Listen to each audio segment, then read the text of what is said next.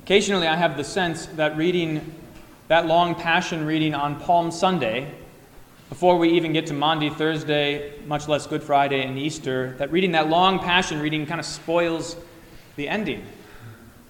After all, we're waiting to go with Jesus to the cross, to see him suffer, to see him cry out and breathe his last, to give up his spirit, saying, "It is finished." We're waiting until Good Friday. Sometimes it seems like on Palm Sunday, if we read that, if we hear all of that right now, what is there left for us at the end of this week?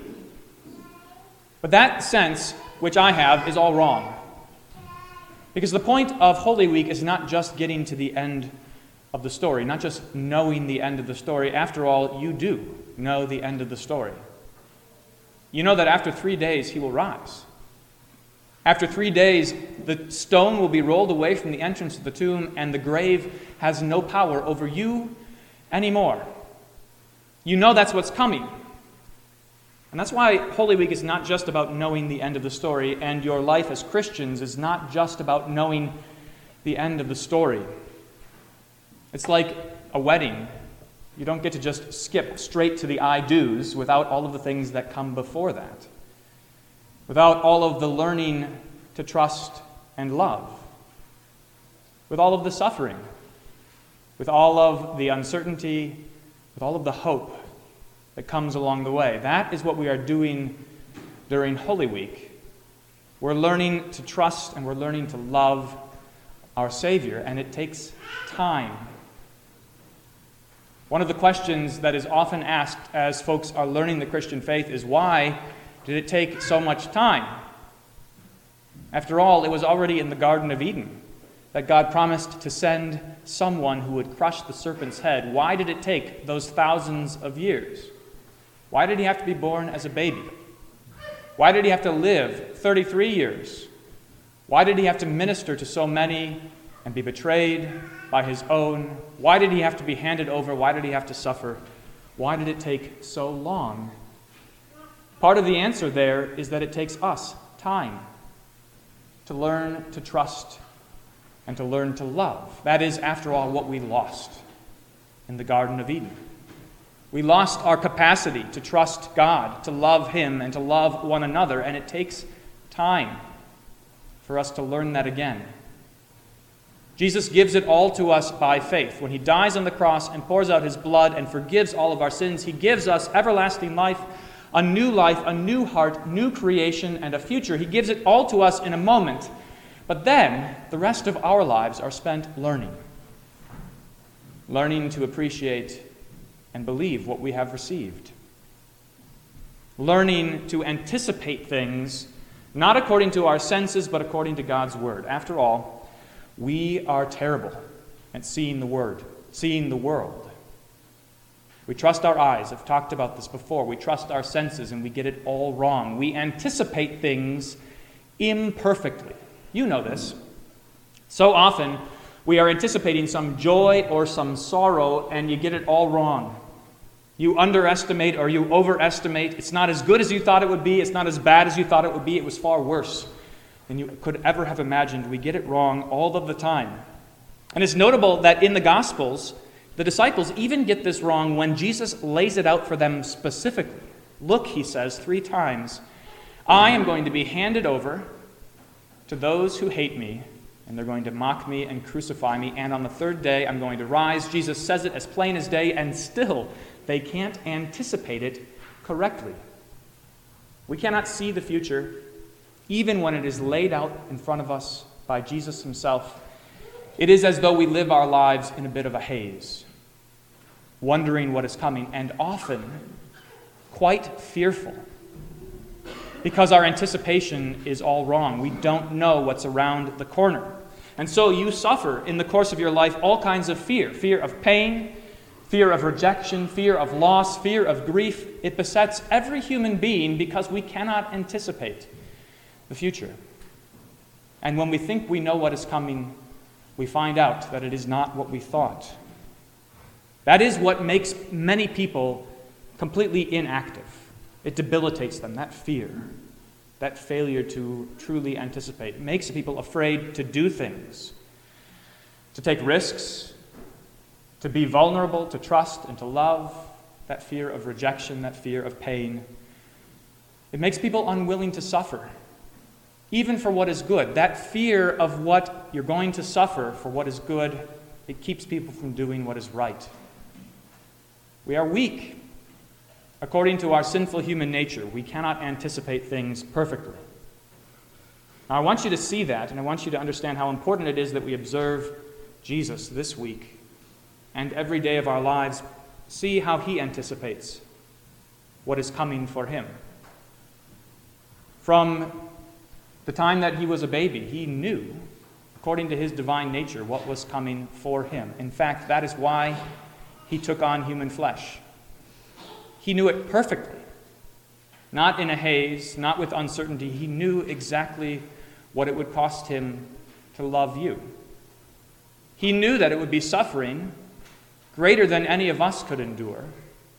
He knew that it would be the greatest suffering the world has ever seen. He knew that perfectly. Perfectly, his whole life long. He knew that on Palm Sunday he would come into Jerusalem and the crowds would be singing, "Hosanna to the Son of David." He knew that the children would be crying out with joy, "Blessed is he who comes in the name of the Lord." He knew that in a few short days he would be handed over. And the crowds would change their tune. They would hand him over to a Roman governor, and they would demand that Jesus be crucified. That they would choose a criminal instead of him, their Savior. He knew that his people would even invoke this dreadful blood guilt on themselves. Let his blood be on us and on our children. He knew that was coming, that they would hand him over, at any cost. He knew how the soldiers would treat him, how they would take his garments and divide them among themselves. He knew that poor Simon of Cyrene would get roped into carrying his cross. He knew that they would offer him sour wine, wine mixed with gall, to try and numb the pain, and he knew that he could not receive it. He knew that he had come to suffer. He knew that he would be reckoned among the robbers, and that even the criminals for whom he died would mock and despise him. That they would make fun of his sonship, the fact that he comes from God, his heavenly Father. And then, my God, why have you forsaken me?" He knew that moment was coming. When on the cross, it would seem as if all was lost to him and to his people. It would seem as if the world had ended. But he also knew this perfectly. This is the joy that was set before him. He knew that in the moment that he breathed his last, that he said, "It is finished," and gave up his spirit, he knew that the temple curtain would be torn in two.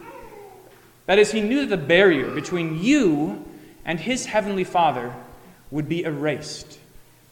He knew that in his suffering and death, you could draw near once again to God, that you could be reconciled to your Creator. He knew that the tombs would be opened, and that many righteous people would rise in anticipation of that day when you will rise, when your bodies which have been laid to rest and appear to rot away, when they would rise again to life eternal.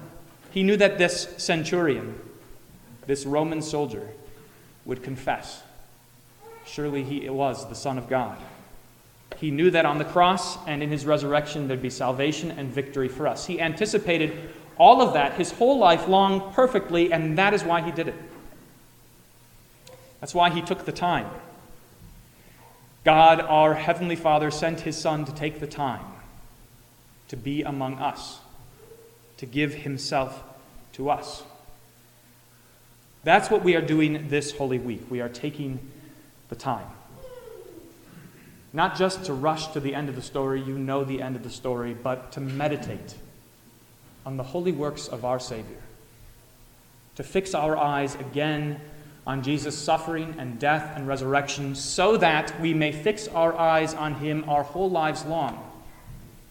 Here's how you meditate on the suffering of Jesus, not like you're watching some Netflix special, where you turn it on for a little while, and then you turn it off again and move on to the next thing. Not just as some background noise, not as a bit of entertainment, not as something to make you feel something for a little while. There are lots of feelings that come with Holy Week, but we're after something better, something more lasting, something permanent. We're after a recognition that Jesus was crucified for you and that you were crucified with him, that you were buried with him by baptism into his death, that your whole life now is lived as Christ's life was lived, resurrected, perfect, and holy. We are learning to love and trust this week. We are learning to have this mind among ourselves, which is yours in Christ Jesus. A mind which loves as Christ loved. Just before our epistle lesson, St. Paul is instructing the Philippians to do this really ordinary, basic thing, to love one another, to count one another more important than themselves, to look to the needs of others more than they look to the needs of themselves. We are learning this Holy Week to do just that, to be like Jesus, to trust in our Heavenly Father and to love as he loved. You learn it above all in this way, by receiving his forgiveness. Come this Holy Week laying bare your hearts. Don't hold anything back. Don't hide anything from your Savior. He has come to forgive it all. Every last bit of it. The things that you have hidden in the corner of your heart, the things that you have tried to forget, he has come to forgive all of them. And that is how he teaches you to trust and to love. Come and rejoice. This Holy Week can be somber, and that's good. To come with reverence, to come in awe, but it is a week of joy. It is a week of repentant joy. Come prepared to rejoice. Your Savior loves you, and he has given his whole self to you. To God alone be all glory now and forever. Amen.